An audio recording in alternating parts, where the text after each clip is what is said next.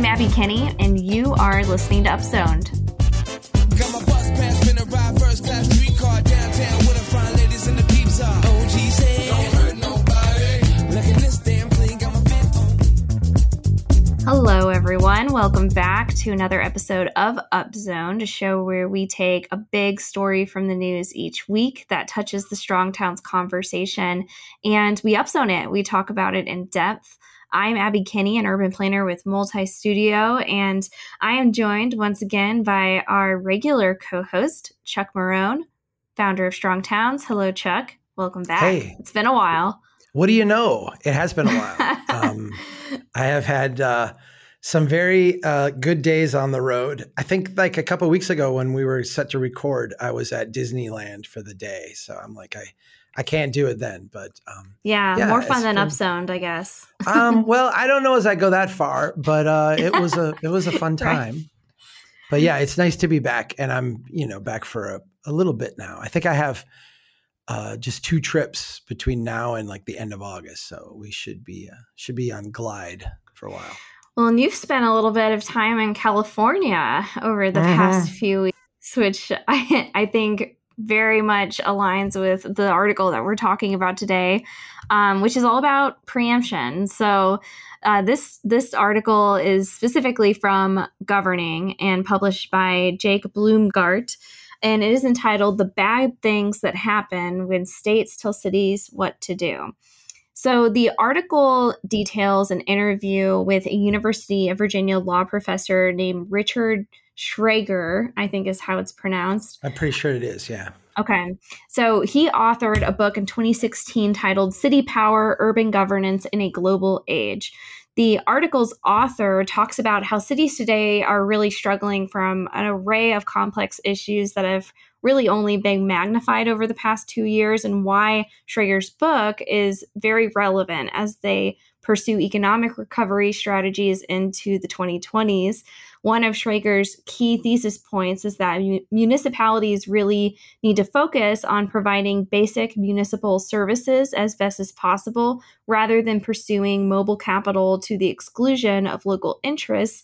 And he advocates against state preemption and is interested in really re-articulating the appropriate constitutional relationship between cities and states generally. He's also expressed skepticism about regionalism as a viable strategy for equalizing the resources between cities and suburbs. So his view is that state and federal level land use interventions are typically disastrous, and he cites urban renewal and the Mount Laurel doctrine as examples.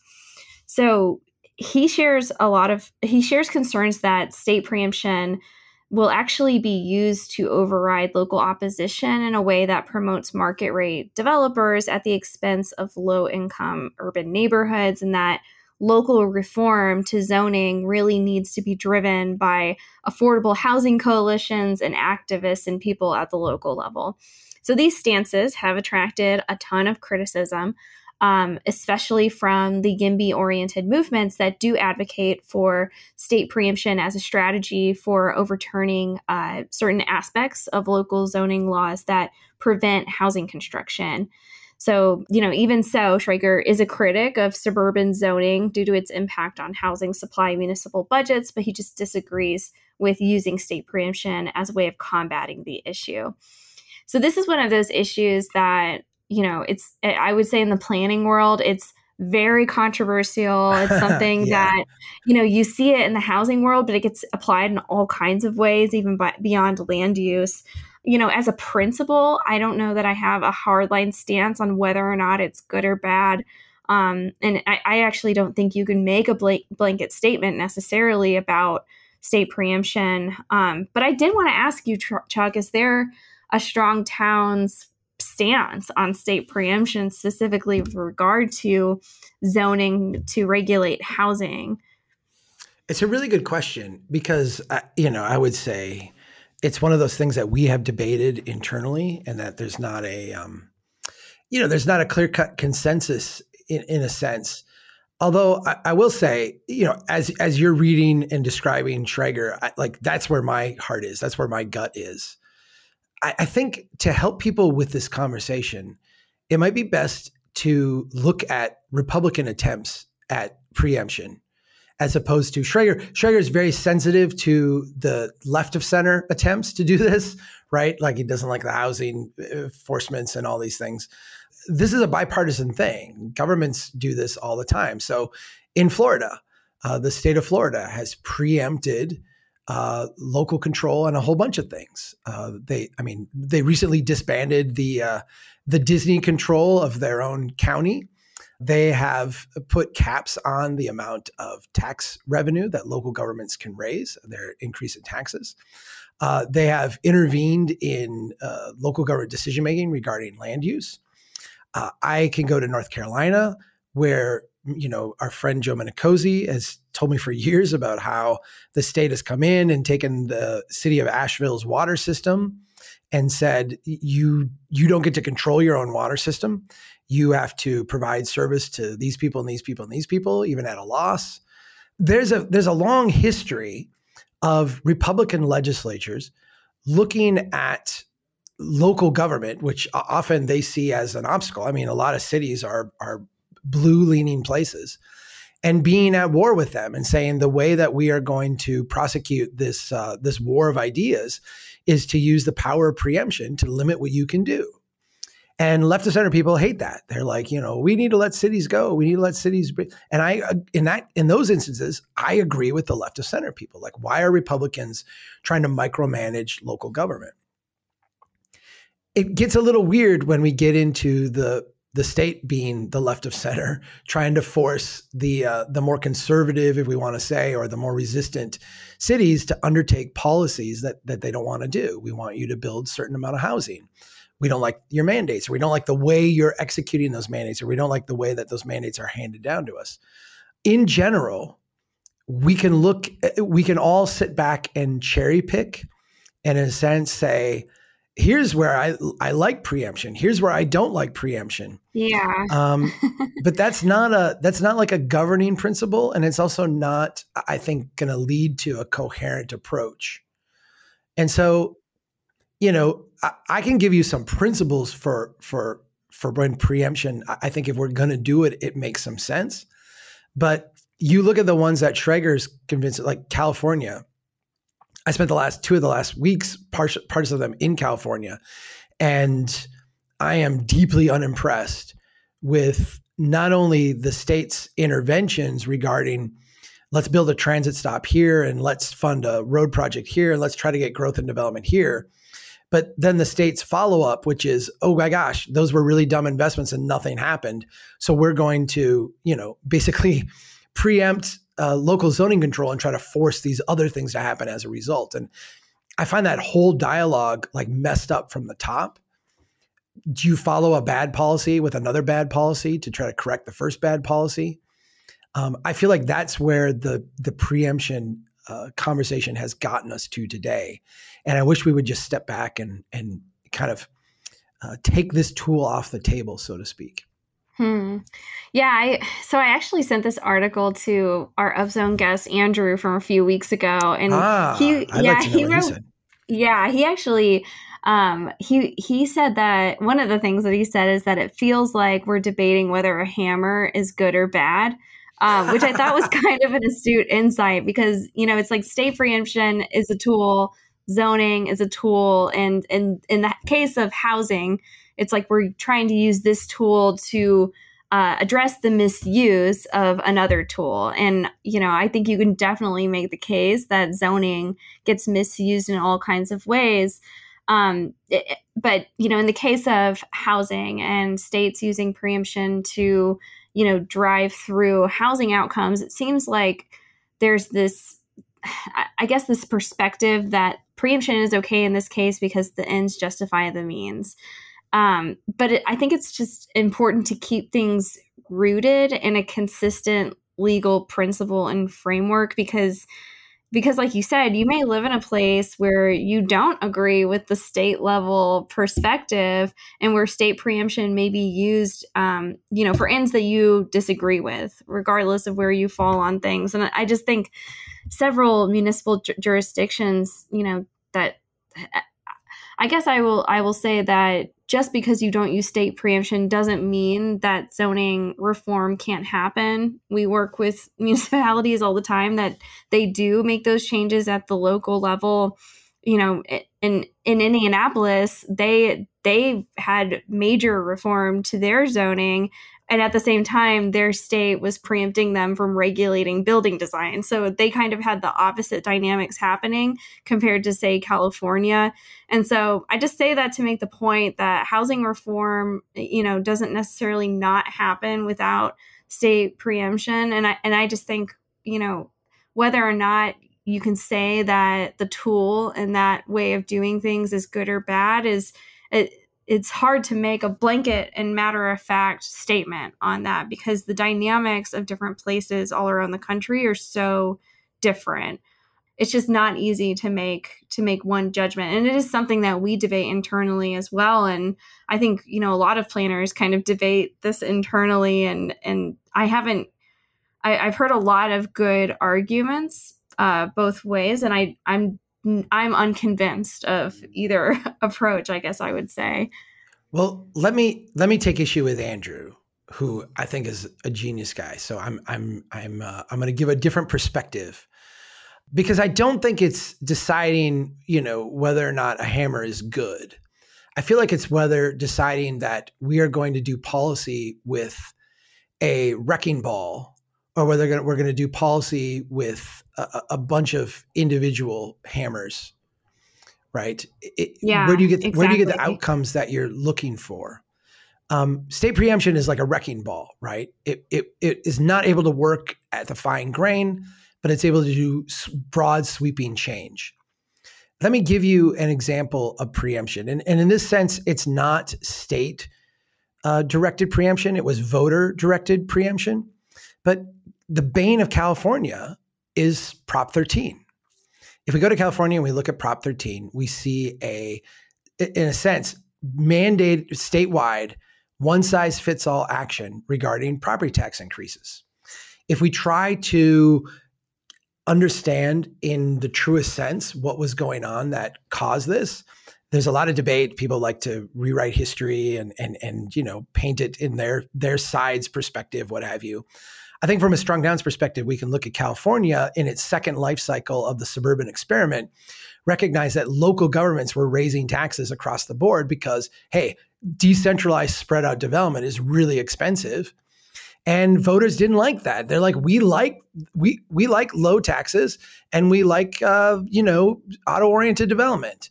And we don't care that those two things don't go together. We are going to do a statewide mandate that limits the amount of local governments to raise local property tax.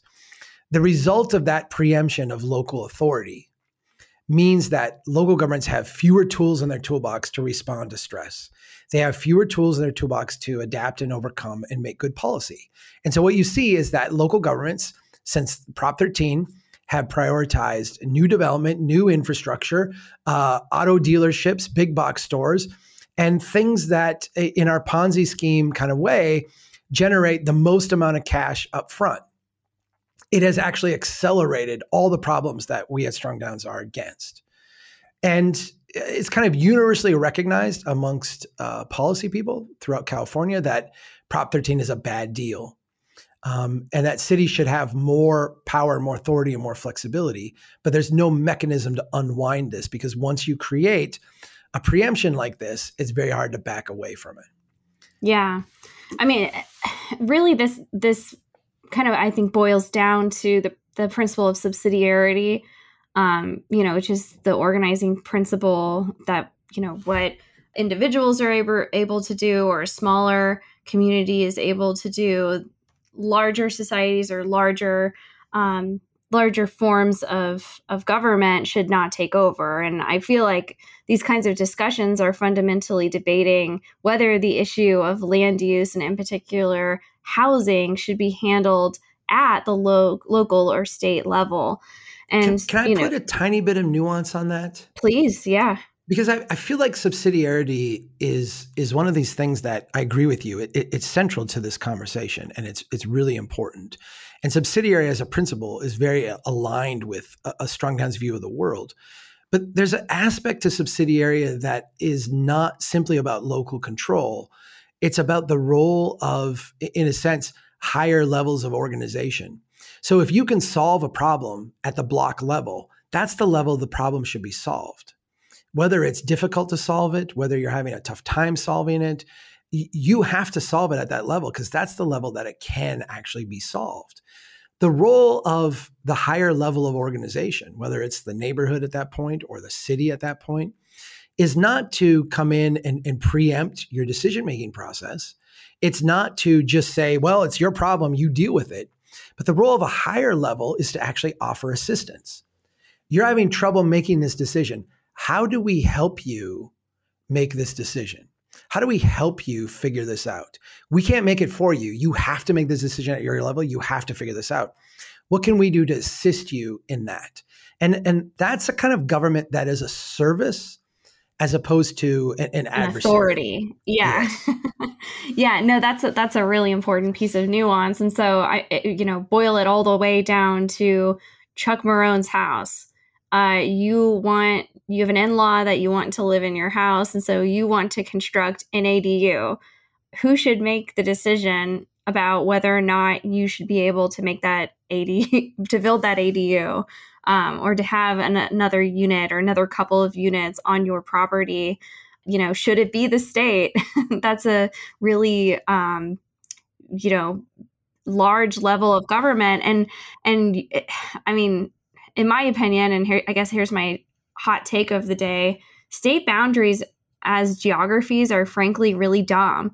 And I think that they're very arbitrary when it comes to land use. And so the idea that just a state boundary would be responsible for carrying out major land use decisions like this, as somebody who lives in a city that's on a state line, that just seems like a really dumb approach.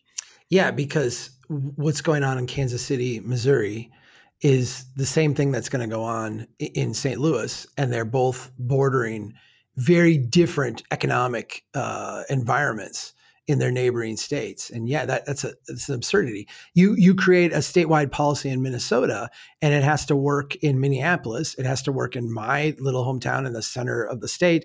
And then it has to work in Moorhead, which is directly across the Red River from Fargo, which is, and again in Duluth, which is directly across the river from Superior in Wisconsin. I agree with you that what you lose in preemption is local nuance. And if you're all about local nuance, preemption, whether you would like it in your community or not, you need to respect the fact that one size fits all is rarely a truism.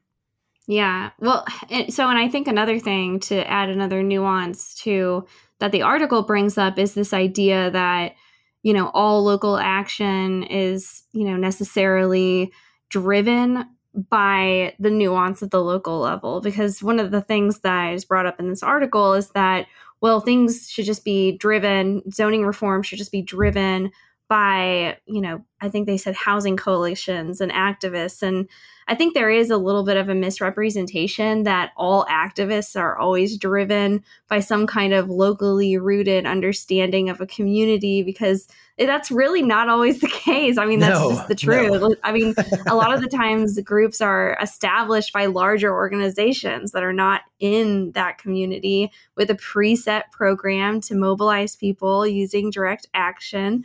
And, not necessarily saying that's a good or a bad thing, but I did want to point that out because, not everything that has the aesthetic of localism or activism is actually driven or directly influenced by somebody who is a local based on their local understanding of a place. So, I think it's important to differentiate aesthetics from what is actually, local decision making and, based on what's needed in a place. And that's not that easy to do in practice to make those distinctions. Well, let me try to make the case for preemption, because I think, we've been very negative on it as a concept, and I generally am opposed to it. I think this is a bad way to make decisions. It's essentially, calling in the police when your kids are fighting. Kids, you got to go work this out, right? You don't, you yeah. Okay, but let's make the case for it, right? And I think the case for it is that a lot of what we have done from a government standpoint has created some really horrible incentives and horrible feedback loops at the local level. We can go back to California, and I visited a number of transit stops over the last couple of weeks in California, where decades ago the state spent hundreds of millions, billions of dollars building transit lines to parking lots that have no development around them, no ridership, are very low ridership, are underperforming in every way, and they're stuck. The city's got them zoned low. The neighbors fight against it. If you try to do something, these places are stuck, and they're stuck basically because they were given the theory in which they were built was let's give them everything they would ever want, and then hope that the development happens. And that's just not the way the world works. It's just a really stupid way to do things. How do you get these places unstuck? And I think in a way that the tool of preemption can be a tool for getting places unstuck. If you're going to use it that way, and I actually think that that is the most legitimate case, I can see California going in, as they have, and saying, if you are within a certain number of feet of a transit stop, you may not, A, limit development, B, regulate this type of thing. You can't have height limits below this. You can't have, in a sense, saying these are massive investments of the state that have been made in your community. We need to make these work, and you can't do it differently than this. But then I would say this law will be in place for 10 years or 5 years. And then it's going to go away. In other words, we're going to get things unstuck, and then we're going to walk away, right? We're going to allow things to start moving, and then we're going to walk away and let you handle it. Or this is going to be in place for the next 20 years, but you can opt out of this if you locally come up with your own approach that is kind of consistent with the idea that these places should incrementally grow and evolve and become more productive over time. In other words, I think our goal should always be to not have the police have to be in our house managing our kids. The goal should be to train the parents to actually be like good parents and then walk away like, you got it. To me, that is a place where preemption would work. I've said in things like rent control, like I think rent control is a really bad idea because it arrests market feedback. But there are times, short periods of time, where a brief set of rent control can actually allow a market to return to its functioning form and be more responsive locally, where things are kind of spinning out of control. If you ever instituted rent control, it would always have to be with a time limit. If you ever institute preemption, it would also have to be with some notion of here's where it ends, and here are the conditions that we're trying to create whereby this would go away and we can get back to a natural evolution of a place. Yeah, well, does that make sense? It does make sense. And I think that, just because you don't call the police when your kids are fighting, that doesn't mean that the parents don't have any rules at all. And so that's kind of the other thing that I noticed from the article, kind of the framing of zoning reform being deregulatory, which I don't think is the case at all. I think it's a misrepresentation of kind of what that overall movement is doing on the ground and what a lot of local communities are doing these days. Again, zoning is a tool, and it's a tool that has some purposes. It gets misused in a lot of ways. And a reform zoning approach, I think, is one that recognizes that cities are dynamic, complex systems, and are rules that are straightforward and simple and well understood and based on principles that allow systems to thrive. And I think that's kind of what gets missed. And I think in so many places zoning just doesn't work very well, and that's really kind of the fundamental problem beyond housing. And it doesn't mean just like deregulating everything and just letting whatever happen. But reform is really badly needed, and local communities can't just freeze in place forever. Can I give an analogy? And this is an analogy that I've used a lot in my talks recently. We all recognize that a rainforest as a complex adaptive system will have an order that emerges from it with all these different parts of it working independently. If you go and you rip down a rainforest and you destroy it, you burn it to the ground, but then you decide you want to get it back, you can't just go out and plant a rainforest, right? You can't plant it. And in fact, there have been attempts to do this where they go and say, well, what are the components of a rainforest? Well, there's this kind of tree and there's this kind of shrub and there's this kind of bird and there's this kind of that. And they bring those things in and they put them in place, and then weeds grow up. It doesn't work. Because what happens is that a rainforest is something that emerges over a long period of time, over a lot of complex interactions. We can say this with any natural ecosystem. I think we need to look at cities as, ecosystems.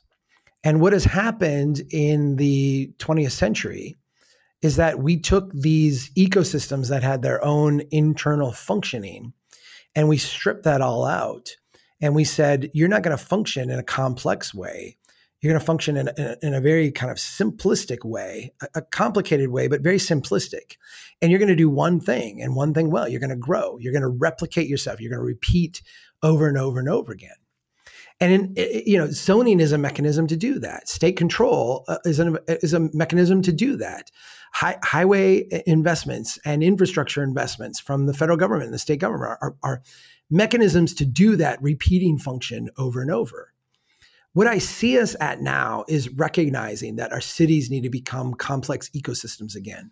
They need to get that internal adaptation again. And there's a gut reaction we have at the policy level, particularly amongst like policy wonks, which is, gosh, these local people are stupid. Gosh, these local people are parochial. Gosh, these local people are mean or whatever, racist. I use your adjective. We need to tell them what to do. And I think what lacks is like a recognition that that's actually what caused the problem in the first place. Now, on the other side, the reaction is often, well, then let's just, we burn the rainforest to the ground. Let's just walk away and let it reestablish itself. And the reality is that you're just going to get weeds. You actually need some transition framework to get you from what today is a very vertical, very top-down, very growth-oriented style of building cities to a very bottom-up, organic, adaptive, complex feedback loop kind of version of a city. You won't do that overnight. You won't do that by going cold turkey. You actually need a transition. And so when I lay out preemption as like a short-term window, that's the framework that I'm thinking of it in. If you're going to do preemption, do it for a short period of time, have an exit strategy, have an opt-out strategy, and basically go seed great neighborhoods and great places, but then recognize that the seeding needs to grow, and you're not going to do that from the top down. Yeah. I think that's a really good point. And it reminds me that I want to read Nolan Gray's book, Arbitrary Lines. I heard your interview with him earlier this week, I think it was. So that reminds me that I want to read that, because he actually makes the case, I think, completely against zoning, which I think is kind of fascinating. Yeah. And I think him and I in a real world would have a lot to agree on how we would go about doing that. I think his gut instinct is to just get rid of it. Yeah. In a sense, like let things regrow naturally. I'm a little bit more of a bottom-up interventionist. Yeah. But we both agree that the top-down interventionist is the enemy of the strong city. Yeah, most definitely. I think it'll be an interesting read. I think that's a good way of putting it, a bottom-up interventionist. I think I would very much align with that, but just for fun. It'd be fun to read this book too. Read it. It's a very good book. Everybody should read it. Excellent. I think we can leave it there. Great discussion. We can go to the Down Zone before we finish today, which is part of the show where we can share anything we've been reading, watching, listening to, anything that's been taking up our time these days. So Chuck, it's been a few weeks. Hopefully you've had a lot of fun in California and traveling over the past few weeks. Maybe got a few new books in. Yeah, well, Stella and I, my youngest, have been watching Obi-Wan. I think I might have mentioned this last time we were Is on. it good? And yeah, we just finished it. It was fantastic. It was really good. It was it hit everything that we were hoping it would hit. So yeah, I'm very excited. There's a book called Noise: A Flaw in Human Judgment by Daniel Kahneman. If you're familiar with that name, it's because Daniel Kahneman wrote Thinking Fast and Slow, which is one of the it's one of the core books that I recommend everybody who's interested in strong towns reads. This book Noise is written by him and a couple other people, and it's very good. It's very interesting. The idea that as we look at data, as we make decisions, as we process information, there are biases that we come into play with, and some of those biases are judgment biases, but some of them are noise biases. In other words, we shoot at a target, and I remember when I was in basic training, there were some people who would, always hit just right of the target, or hit in a certain way, and you could look at it and say, well, you have a bias in that direction that we need to correct for. But then there were other people who, when they would shoot at a target, they were just all over the place, right? That's noise. And it's very hard to correct for noise. But this book is kind of getting into how to recognize the difference between the two, and how to, it's often because we can recognize the one form of bias, we can hone in on it and try to really refine it and get rid of that. But the reality is that when we're overwhelmed with noise, all the other biases kind of get canceled out. And so we have to deal with this noisy world problem. And yeah, the book is just very good. I'd recommend it for everybody. Are there examples in your own life where you could see this applying? Yeah. Well, we're interviewing candidates now for a position. And one of the things that we did this time, we try to learn every time we do it, because we don't know who the people are. We send them questionnaires, and then they send stuff back to us, and we don't know who they are. But we have found over time that we tend to rate the early submissions poorly, and the middle submissions better, and the late submissions kind of poorly as well. And there's a mindset we developed that, well, the people who do it quickly are not really thinking, and the people who do it late are kind of maybe procrastinators. And that's reflected in their work. And then the people in the middle are maybe more thoughtful. And so what we did this time is we randomized it. So we don't have them delivered to us in time sequence. We have the time sequence randomized. So the very first one I read was the best one of all of them. And that's never happened before. And I those are trying to identify, is this really a bias that we have developed, or was it an insight and we were just experiencing the noise problem? Wow, that's really interesting. Yeah, I'm curious if it's, as you continue this experiment, if it is a bias or if it's an insight. Yeah. Yeah. Well, so I've kind of been on a movie kick lately. Last week I was talking about, last week I was telling Daniel, and I'm sure this is very unrelatable to you, but I was watching House of Gucci and thought it was actually really good. And this, I know, totally unrelatable to you. I was trying to not roll my eyes or anything. I don't think I did roll my eyes, but I'm like, I thought you were going to say House of Cards. And I'm like, yeah, okay. It has the same actor from Margin Call, the guy who plays the boss in Margin Call, that I just think is a really compelling actor. And so this week I watched Spencer, which is another recent movie. It's basically psychological drama about Princess Diana's last Christmas with the Prince Charles family. And are you joking? Basically, it follows her. They made a movie out of that? They did, and it follows her over the course of 3 days, where she's basically expected to participate in all the traditions, but is also anguishing over the confirmation of her husband's affair. And so her interaction with other people in the movie is kind of limited. It's mostly just focusing on her, and oftentimes alone. It's actually really I thought it was a really bizarre movie, and really sad, but beautifully shot. The actress that's in it played her really well, and actually looked a lot like her. when I was reading about the movie after I had watched it, I noticed that there's a lot of opinions about it. And I guess my perspective comes from somebody who's kind of a distant spectator of the Princess Diana tragedy, because I was not old enough to really remember her or remember her death. I was. So yeah, Yeah. in the reviews, I noticed there's a lot of really strong opinions about this movie and how it represented her and the royal family. And, I guess I just don't really have a super opinion about the royal family in general or Princess Diana, but it was a bizarre and weird movie and I kind of liked it. I remember when she passed away and the reaction was, as it is with all things royal family. I thought you were just saying all things in general. No, but princessy. It was Yeah. In some ways, a mirror on our culture and not being from England. I mean, it was interpreted here in just strange ways. I remember saying to my wife, I'm like, I wonder what would happen if like Mother Teresa died, and I was in a sense like juxtaposing those, like, not that Princess Diana was not a good person and didn't do good things, but like, being chased around by paparazzi it was tragic in many ways.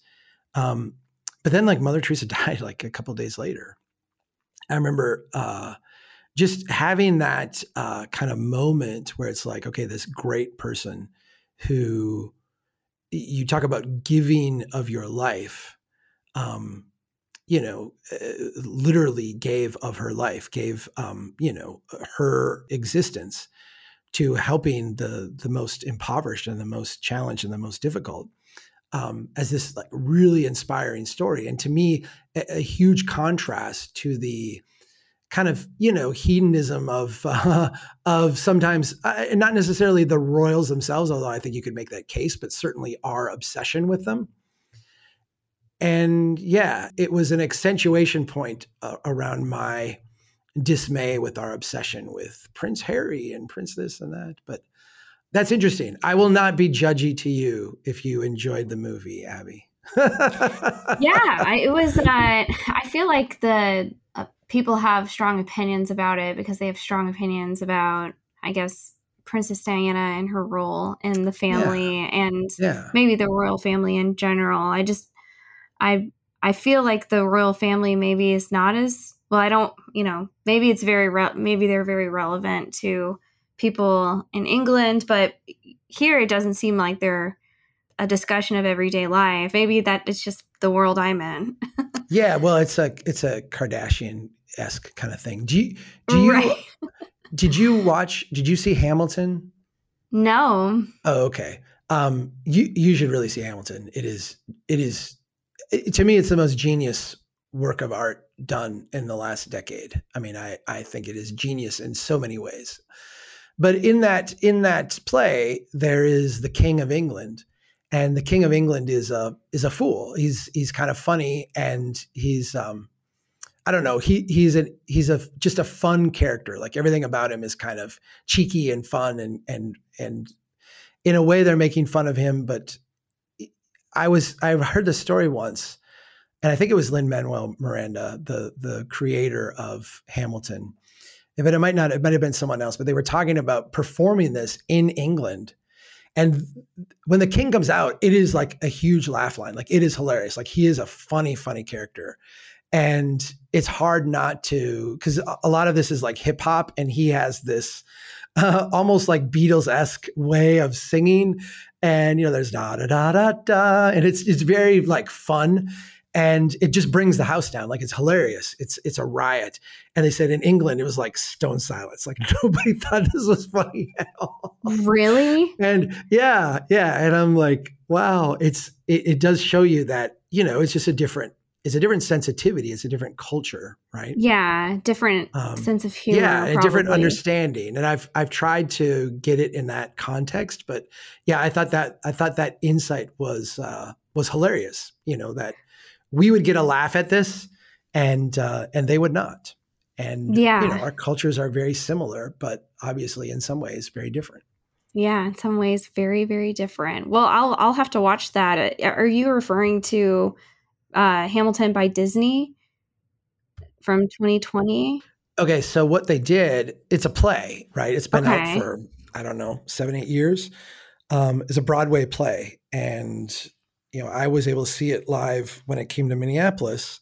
They have since done a recording of it, and you can now watch the play. Okay, that being must be what performed. I'm seeing. Yep, by the When I original Google cast. it. Is on Disney Plus. Yeah. Okay. I feel like you will enjoy that, but you won't be left stunned the way you would be if you saw it in person. Because it's not a movie meant to watch at home. It's a play meant to experience. And it just is stunning. I remember walking out of there going, I've rarely felt this way in my life, where I've been through this thing that has just left me in many ways just speechless. So yeah, it was quite an experience. Well, I have access to Disney Plus now, so it looks like I'll be able to get this, and I'll let you know if I was. Well, let me know stunned about the and King. speechless. He's so much fun. Yeah, I will. I'll watch this over the weekend. Cool. Well, good to see you, Chuck. Thanks Nice for to see joining you. me today. And thanks everyone for listening to another episode of Upzoned. Keep doing what you can to build a strong town. Thanks, Chuck. Bye.